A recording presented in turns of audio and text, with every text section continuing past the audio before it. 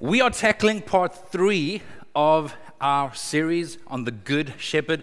If you weren't here last week, I would encourage you to go and watch or listen to the message that Tyrone preached on part 2.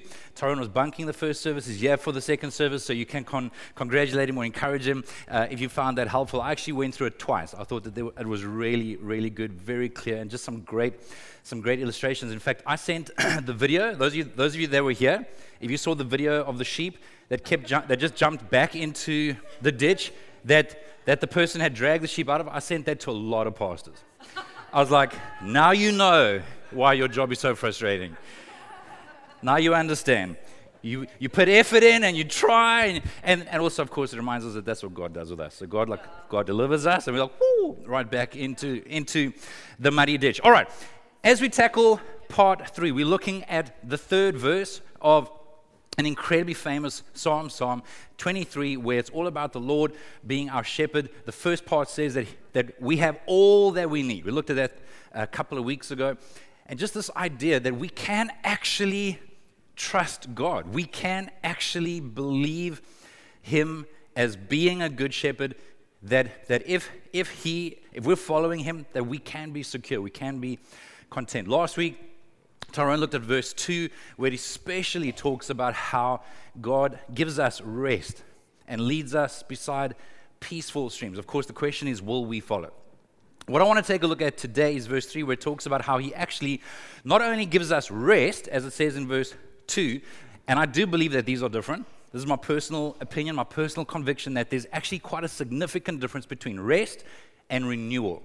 He doesn't only give us rest, so rest is where we cease to work, all paid and unpaid, where we stop worrying, working, wanting, where we can actually even rest from the work beneath the work, where we can rest, but then also He actually wants to renew us. So the rest is to pull back, to stop, but to be renewed is often an active thing.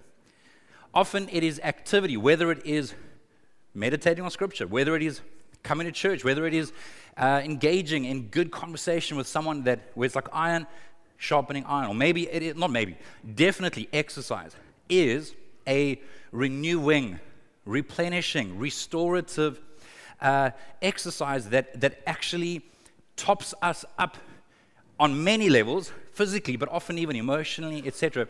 But how many of you know that you actually need energy to do what's good for you?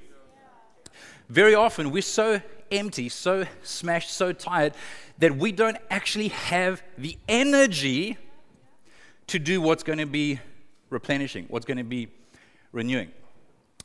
For example, if you know that going for a run, Ezekiel, my brother, who I just need to lay hands on me and give me that gift and ability to run as far as he does and as long as he does, whether it is Pilates, which I still don't understand, whether it is some home workout, or whether it is going for a cycle, going for a walk, going for a run, going for a hike, CrossFit, which I still don't understand either. Like, it would make me cross. So, but whatever it is, it actually does require energy.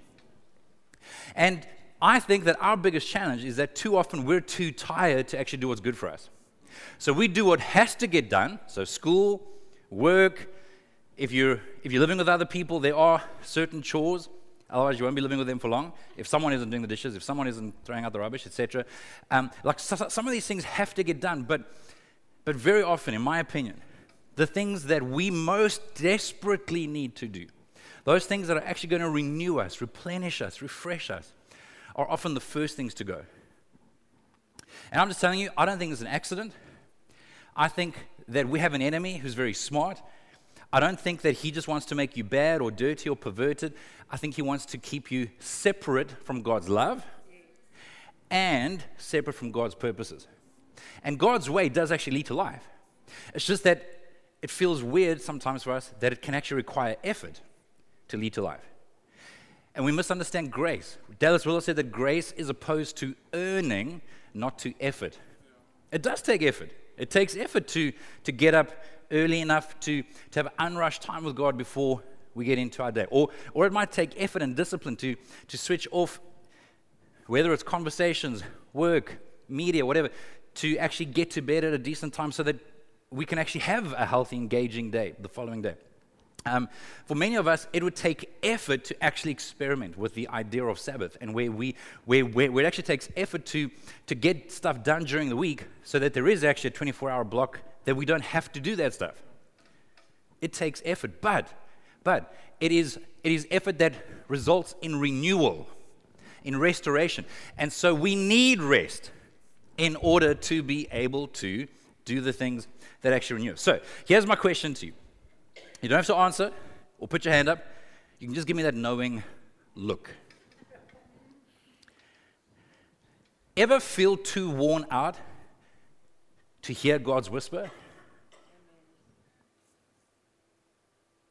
Ever feel too worn out to hear God's whisper? You know, I mean, there's a part of you that believes or knows, or maybe you've even experienced the fact that He is a good God, that He is worth listening out for. Like, there is a part of you that really does believe that His way is best. You know that He wants to speak. Like, He doesn't have a speaking problem as much as what we have a hearing problem. But we're just so worn out that it's almost impossible to hear His whisper. I think this is an enormous challenge. And I think it is only being compounded by the age that we live in. 2022, it is not easy to not be worn out. It is not easy for our minds to be overstimulated, for our bodies to be over-caffeinated or over-sugarized or whatever. It is hard for our emotions to not be stretched to capacity and beyond. And so it's not a desire issue, it's not a heart issue. We can just sometimes be in danger of feeling too worn out, being too worn out to actually hear the whisper of God. And before I even get into the story today, I do want to encourage you right off the bat, you're in good company. You're not alone. Some of the great heroes of the Bible went through exactly that. And I want to look in a moment at the story of what I think is one of the most powerful examples of that exact thing. But in case you're going to nod off in the next 2 to 3 minutes and the screensaver comes on, okay, this is the big idea for today.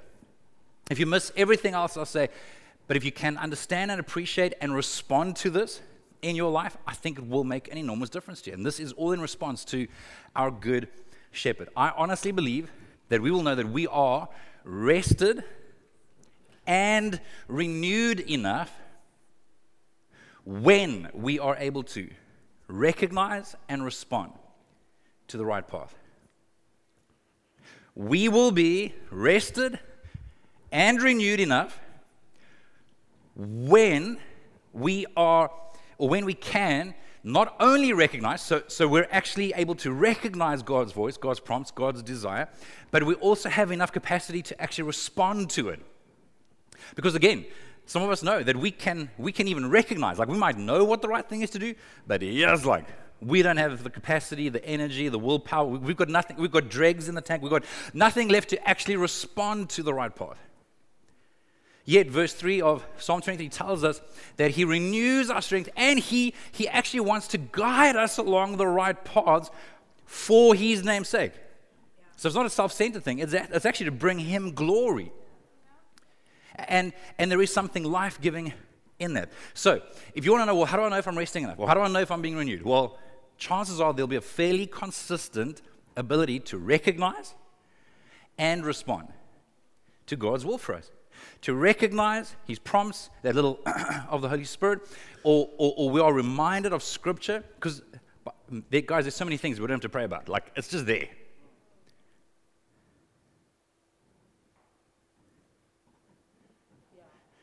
There are some things that we don't need the Archangel Gabriel to come down and echo through a shofar. Like, it's just there. The reason I'm emphasizing that is because I think that that's part of what can really drain us. Andy Stanley says that obedience to the known will of God paves the way to the unknown will of God.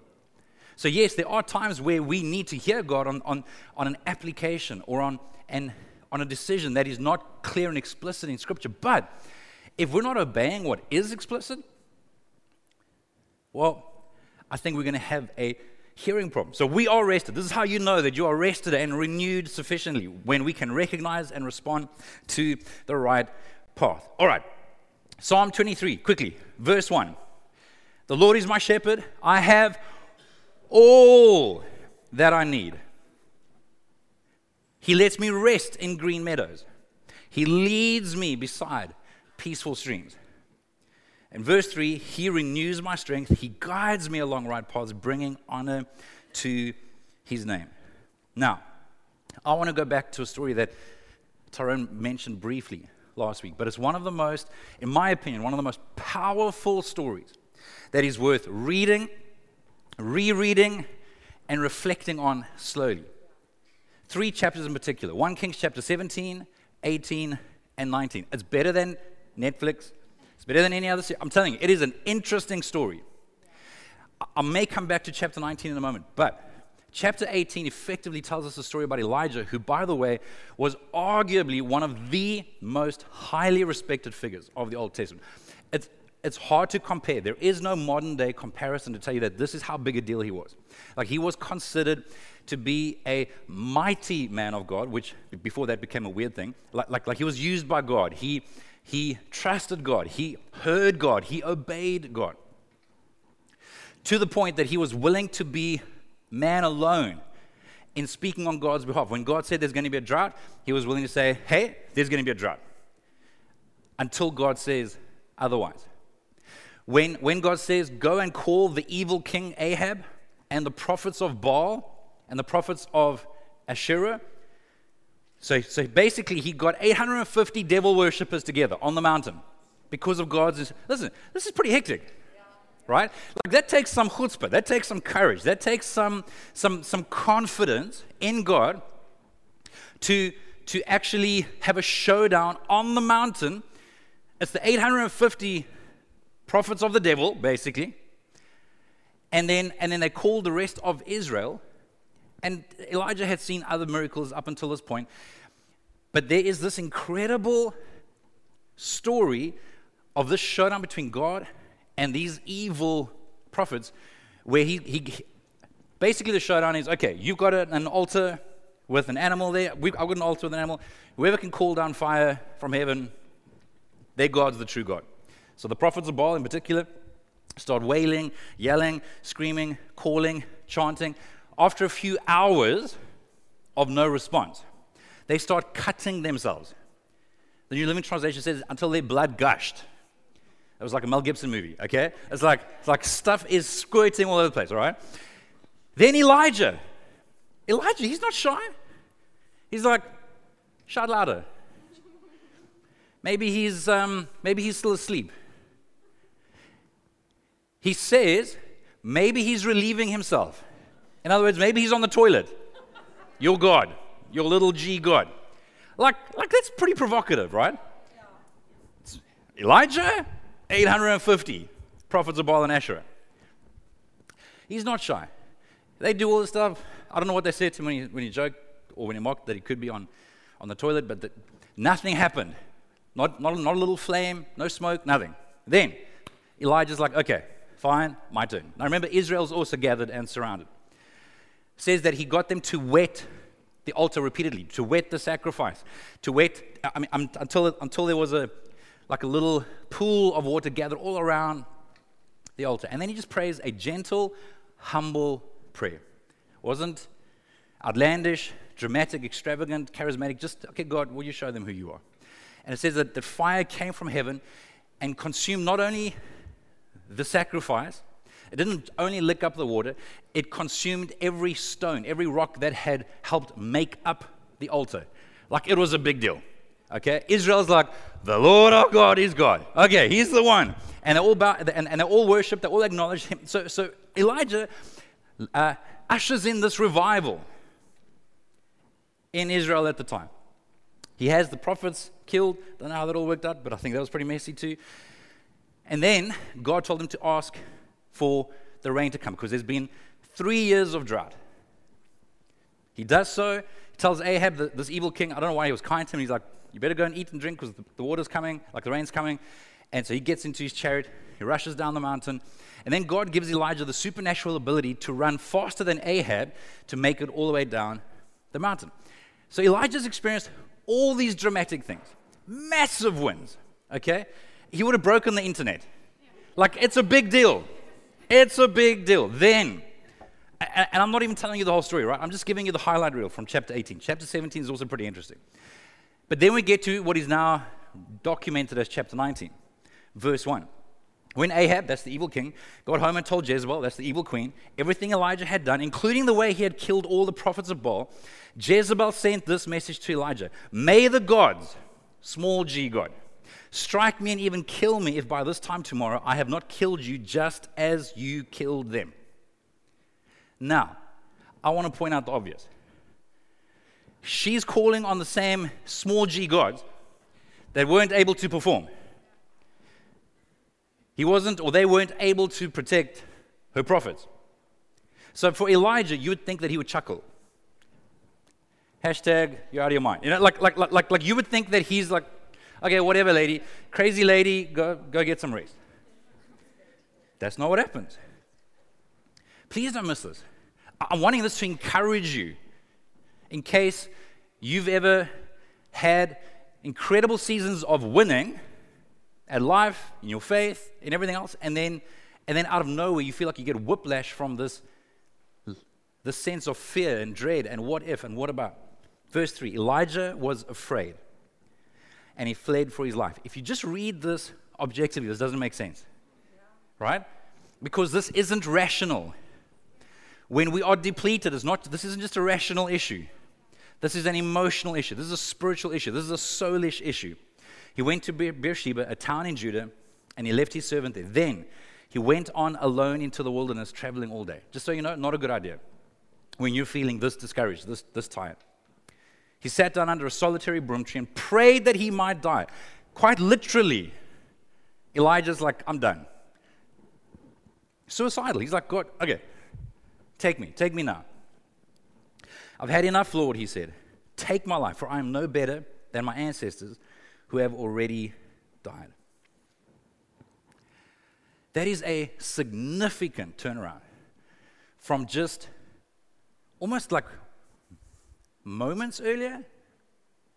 He has this incredible victory. And I remember the first time that I would have really chewed on the story many years ago. I remember thinking at the time, because I'm ignorant, like, wow, what's up with Elijah? And especially after the biggest victories, until I came to realize how even the victories can take a lot out of you. When you're persevering, even if you see God come through for you, but there's a faith, there's a hanging on, there's a holding on.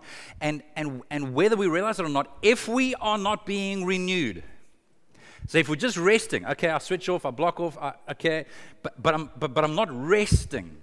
I'm not renewing. If I'm resting with, okay, I'm not going to work, everything's closed, but I'm scrolling, I'm watching, I'm stimulating my mind. So I'm resting from work, but I'm not renewing, I'm not replenishing, I'm not strengthening my emotions, my thought life, my spirit. We find ourselves empty, weak, vulnerable. And it's not a knowledge thing a lot of the time. Sometimes it is, sure. But in Elijah's case, this wasn't a knowledge issue. This was a fatigue issue. And by the way, you don't get drained like this in a day or two. This takes place in some cases, definitely over weeks and months, in many cases even over years. And then we want it to be resolved in a day. Okay, God, I'm going to try and get a good night's sleep tonight. I want to wake up feeling amazing tomorrow. Or we want medication to sort it out like in a week or two. Now, sleep is going to help. In some cases, medication is going to help. But if we've neglected limits, if we have neglected replenishing and being renewed, not just resting, but actually being renewed for years, and your adrenal glands are exhausted, and your serotonin levels are low, and just mentally, emotionally, in every way, you're just exhausted, you're not going to replenish that in a moment. Even having a great encounter with God, it's going to give you hope, it might give you vision. It's not going to replenish all of that, though. We don't only need rest, we need to be renewed. And this is not a luxury. This is not sentimental. I am convinced that this is probably the single greatest thing stopping Christians from actually being the people that God's called us to be. From being the kind of person at work or at school or at home that is a person of love and joy and peace. From being the kind of person that is secure enough, has an established enough identity that we can respond to the right pressures, say no to the right things, say yes to the right things. Where we can give ourselves to things that take something from us because we're not giving ourselves to everything. We are able to discern God, and so we live in a rhythm of grace. We live in a rhythm of rest and renewal. So, this isn't an official or a formal title. It's just the best that I can come up for right now. I want to look quickly in the last moments we have together at what I'm calling the cycle of flourishing. Because I honestly do believe that it is a cycle. It is not just a one silver bullet or a shortcut or a magical prayer. We are people, holistic beings that are called to live according to a certain rhythm and a certain cycle. The first part is simply rest. This is what we looked at last week. Where, whether we realize it or not, we are sometimes too tired to have the correct perspective. You will feel as though God has changed. You can feel as though God is mad at you. You can feel as though maybe God isn't who you thought He was, and you can start to question even real miracles. Elijah saw God's hand work, but he felt all alone. He had in the early parts of chapter 18 met with Obadiah, who said, "Hey, I've been keeping 100 prophets alive in 2 caves, protecting them from Jezebel." Yet Elijah felt completely alone. He had lost all perspective. When we are tired, not only are we not our best versions of ourselves, we can be completely distorted versions of ourselves. We can be completely deformed versions of ourselves. We lose perspective. 1 Kings 19, verse 8 to 10 goes on where it says, so he got up and ate and drank. This is after an angel comes to him. Chapter 17, he's being fed by birds. And not just like grain or grass that he can do something with. It says that the birds fed him meat and bread every morning and every evening. Here you got an angel who's waking him up, like, Elijah, psst. What, Gabriel? Get up, eat. Okay? Again, Tyrone spoke about this last week. Until he had enough food, until he had enough rest that he actually had the strength to walk for 40 days. Then, I don't want you to miss this part. Verse 9 says, so now this is after 40 days, Mount Sinai. There he came to a cave where he spent the night, but the Lord said to him, "What are you doing here, Elijah?" This is a more important question than what I think we realize at face value. And we're going to come back to this in a moment when we take part in communion. Because just so you know, when God asks a question, it's not for his information. He's not information deficient. He's not taking a poll. He's not needing data. When God asks a question, it's for our sake. Maybe put another way, it's like, what are you really looking for? And again, if the enemy can keep us busy and tired, we don't have the capacity to slow down enough, or the capacity to even dare to ask ourselves that kind of question. It's easier just to distract ourselves. What are you really looking for? What is the need beneath the need? What is the issue beneath the issue? Because I'm telling you, when we come to God in that kind of honesty, when we step into reality, God meets us there. What are you doing here, Elijah? I love it. What a personal question. Asked by a personal, loving God. Verse 10, Elijah replies, "I've zealously served the Lord God Almighty, but the people of Israel have broken their covenant with you, torn down the altars, killed every one of your prophets." That's a lie, because Obadiah just told him, "I've kept 100 alive. I'm the only one left, and now they're trying to kill me too." Again, I think Elijah is answering the surface level of the question. But all I'm trying to point out in this particular part, why we need rest, is because without rest, we lose all perspective. How does God even deal with us when we can't deal with reality? When we're too tired to deal with reality? Then God goes on again in verse 18 to say, I will preserve 7,000 others in Israel who have never bowed the knee to Baal or kissed him. Okay, wait. So it's not just, I'm not alone. There are 100 other prophets. And wait, there's 7,000 other people that haven't bowed the knee. We lose perspective. When we feel sorry for ourselves, I can't remember exactly how this was said, but I remember hearing once that when we throw a pity party, the only people that we're entertaining are the demons. Like, you're not entertaining heaven when you throw a pity party.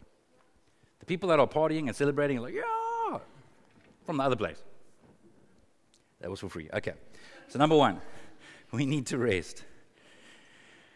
Number two, we do need to renew. I'm desperately wanting us to separate these two issues. The cycle of flourishing, we do need rest.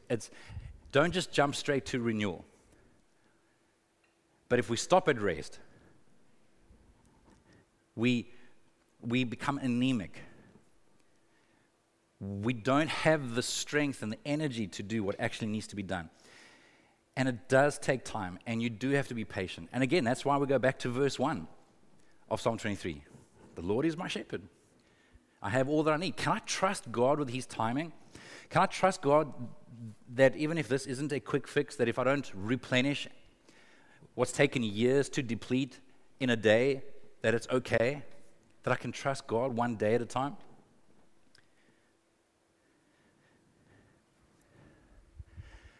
Probably the most powerful, effective, life-changing revelation for me that came out of the story years ago was when I clicked. You know when you've read a story many times, and then one day you're reading it and it's like, oh, yeah. Oh, wait, what? God gets Elijah to walk for 40 days. I mean, you can unpack that. Okay, it's physical. I imagine he would have slept a bit. I don't know if there was some food and drink along the way, or if he really was supernaturally kept from the beginning, which is possible. I don't have a problem with that. But what I can tell you is that over 40 days, Elijah wasn't spending his downtime, his in-between time, listening to podcasts and audiobooks, scrolling on Instagram or TikTok, or for people over 50, Facebook. I'm joking. Think about this. I just have to make it a bit older than what I am. Think about this, okay? Think about the level of solitude that he experienced for 40 days. Think about how much space he got to experience, where he wasn't giving out, he wasn't ministering, serving, helping, leading, giving. For 40 days, he was replenished. I am convinced, personally,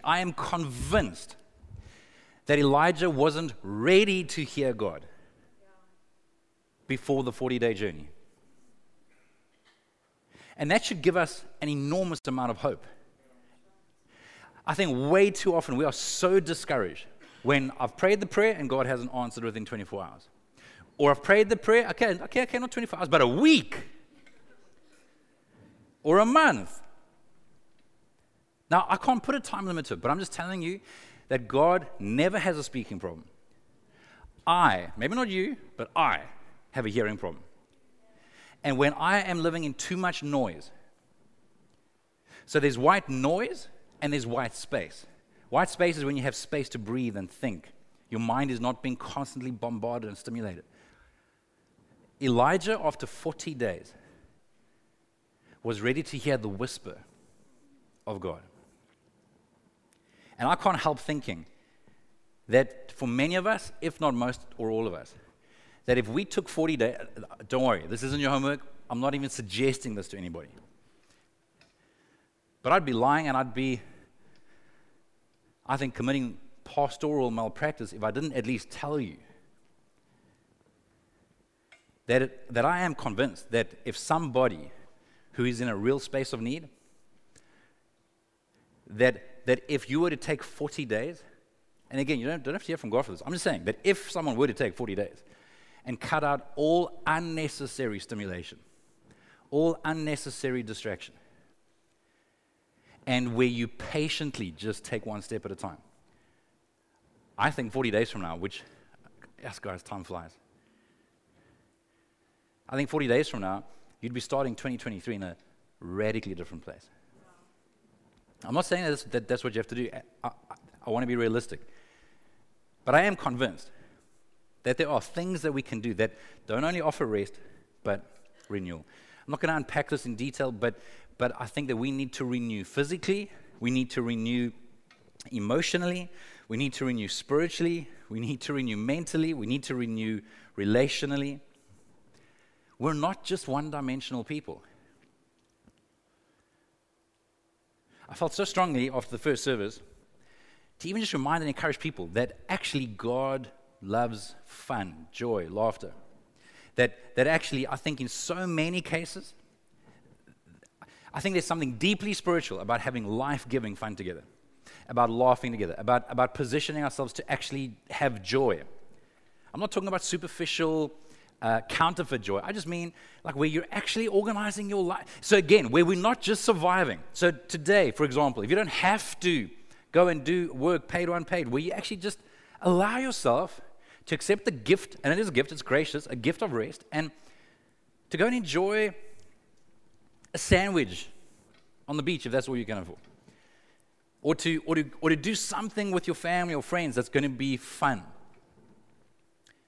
Especially if you beat them at a game, for example, like that's fun. Maybe not for them, but for you. I'm wanting to balance things out because, again, I think that and if your personality is like mine, this is easy for you to respond to where we can feel like it's all just heavy, intense, hectic stuff. I think that the more heavy, hectic, intense stuff we're carrying, the tighter we become. And there's no space to breathe. There is appropriate laughter. There is appropriate fun. There is appropriate joy. In fact, the Bible says that the joy of the Lord is my strength. Some of us are so weak because it's been so long since we've actually had joy or enjoyed something with the right people, doing the right thing. Instead, we settle for a quick, cheap distraction or escape or stimulation, and then we're left more empty than what we were before. So we need to not only rest, we need to renew. And then we do need to recognize God's leading, God's instruction. God was able to instruct Elijah on incredibly important next steps. He had to go and appoint a couple of kings. He had to go and replace himself by anointing Elisha to take over from him. But don't miss the fact that he was now, 40 days later, after, I think, having had rest and renewal, he was now able to distinguish. He was able to recognize the voice of God. Verse 11 of chapter 19 says, "Go out and stand before me on the mountain." This is now Elijah's on the mountain. God's like, "Get ready to hear from me." And as Elijah stood there, the Lord passed by, and a mighty windstorm hit the mountain. It was such a terrible blast that the rocks were torn loose, but the Lord was not in the wind. I don't know about you. If there hasn't been wind, and suddenly there's wind, and it's tearing the rocks apart, I'm like, this must be God. But Elijah, after 40 days, was able to discern that the Lord wasn't there, or not in the wind. After the wind, there was an earthquake, but the Lord was not in the earthquake. So often, there are things in our lives that are shaking around. We think this must be God. And after the earthquake, there was a fire, but the Lord was not in the fire. And after the fire, there was the sound of a gentle whisper. When Elijah heard it, I don't think he would have heard the gentle whisper 40 days earlier. When Elijah heard it, he wrapped his face in his cloak and went out and stood at the entrance of the cave. And a voice said to him, again, for the second time, "What are you doing here, Elijah?"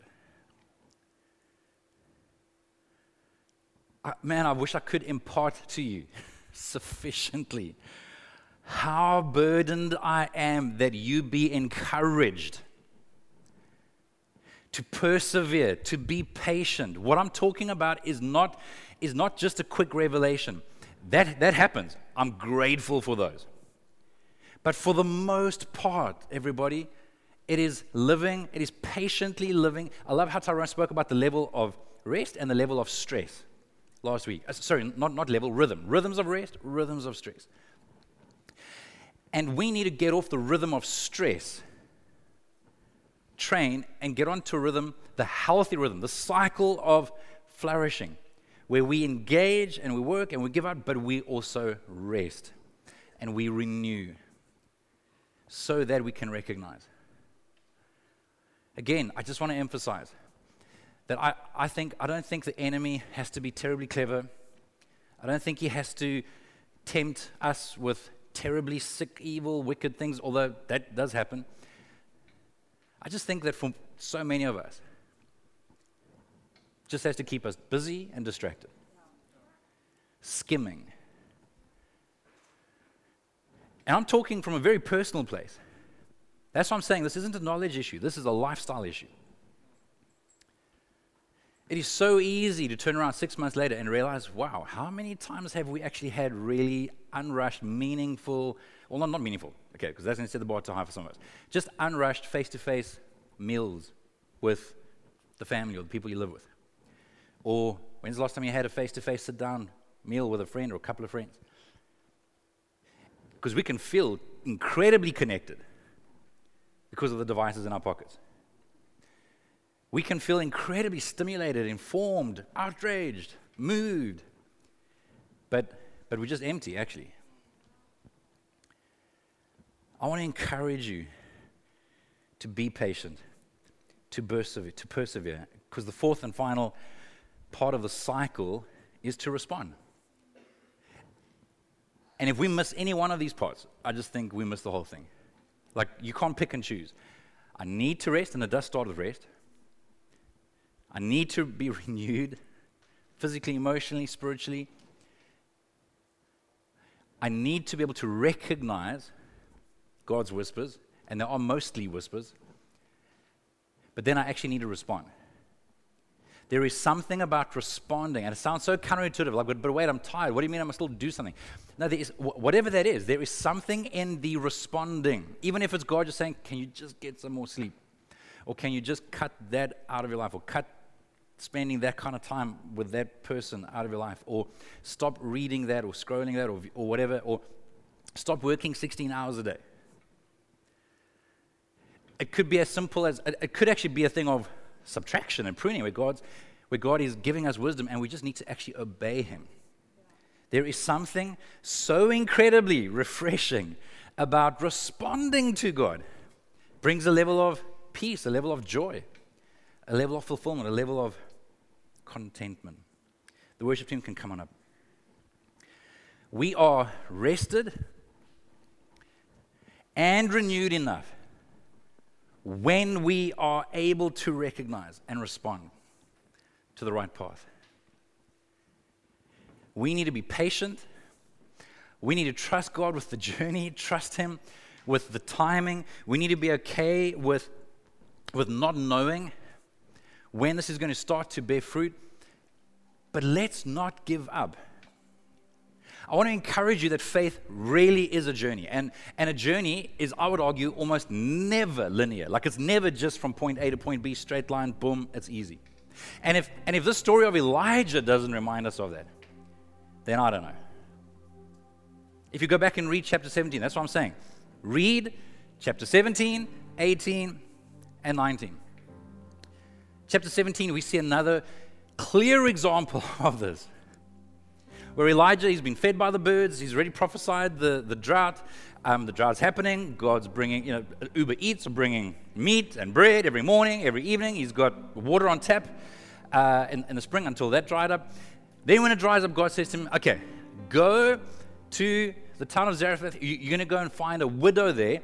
Don't miss this. I have told her to make you a meal.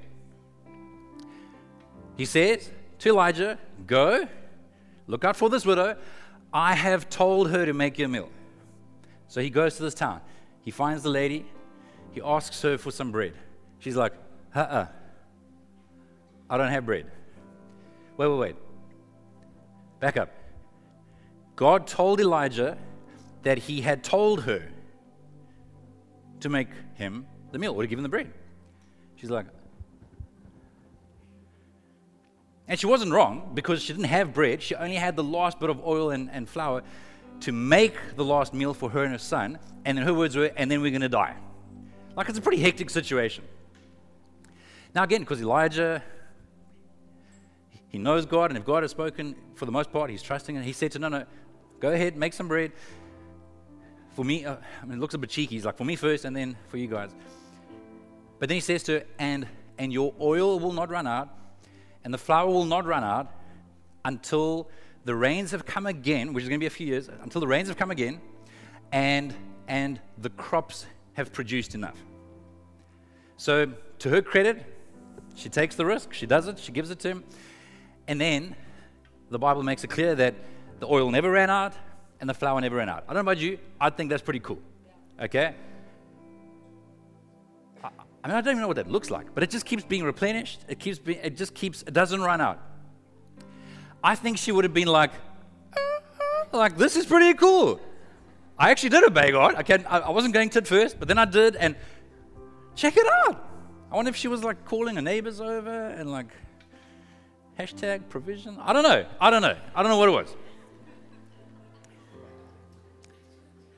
I want you to pick up on the journey. Then her son gets sick. And then he gets very sick. And then he dies. And she experiences a whiplash of emotion and a crisis of faith, where she gets angry with Elijah. And she's like, why did you come here? Just to point out my sin. Because obviously she's feeling like this is connected to, her sin's connected to her son dying. She's just seen God providing miraculously over and over again. But then it just takes one significant loss, confusion, mystery, challenge, something that you can't explain, which she equates and assumes has to do with her sin. And she's upset. Elijah tells her to kind of like stand back. He picks the boy up, takes him upstairs to the room where he's staying. And even Elijah sounds a little bit upset with God. Like, God, why'd you allow this to happen to this woman? Why'd you allow this to happen to the son? But then he lies. He puts his body over the son 3 times. Now, if you me, I'm like, why? Like, God, you could do it on the first time. Because I want a formula. Like, just pray the right prayer, get the exact result I want on the timing I want. Imagine, you pray the first time, nothing. Pray the second time, nothing. Pray the third time, and the chest starts to rise. Life comes back into this boy's body. He carries him down to his mother. Faith is a journey. I don't want you to be discouraged. The enemy wants you to be discouraged. I don't want you to be discouraged when you're having a crisis of faith. When you're having to persevere, when you're having to hang in there, when you're having to hold on to mystery and hold on to what you think you've known and experienced in the past. All you can do, and we'll talk more about this next week, because next week is all about yay, which is a very strange word, Old English word. Though I go through the valley of the shadow of death, I will fear no evil. When you're going through hell, don't stop. When you're going through a valley, don't stop. When you're going through a crisis of faith, don't stop. You keep chipping away at the principles of God. I'm going to get healthy rest. I'm going to position myself to be renewed in a healthy way. God, help me to recognize your voice and help me not to give up until I do. Because again, Elijah's walking for 40 days and he hadn't heard anything. It's okay for things to be quiet. It's okay for God not to be answering. But then when he does whisper, when he does speak, when there is an idea of what to do next, let's respond.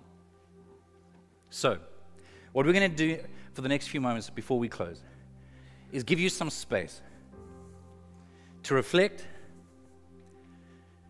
to pray, and all prayer is talking to God, or being with God, listening to God.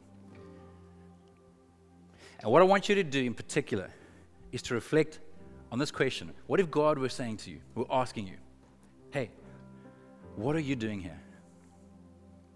Or put another way, what are you really looking for? What is the ache of your soul? What is the need beneath the need, the desire beneath the desire? And allow yourself for a few moments to come into reality with God.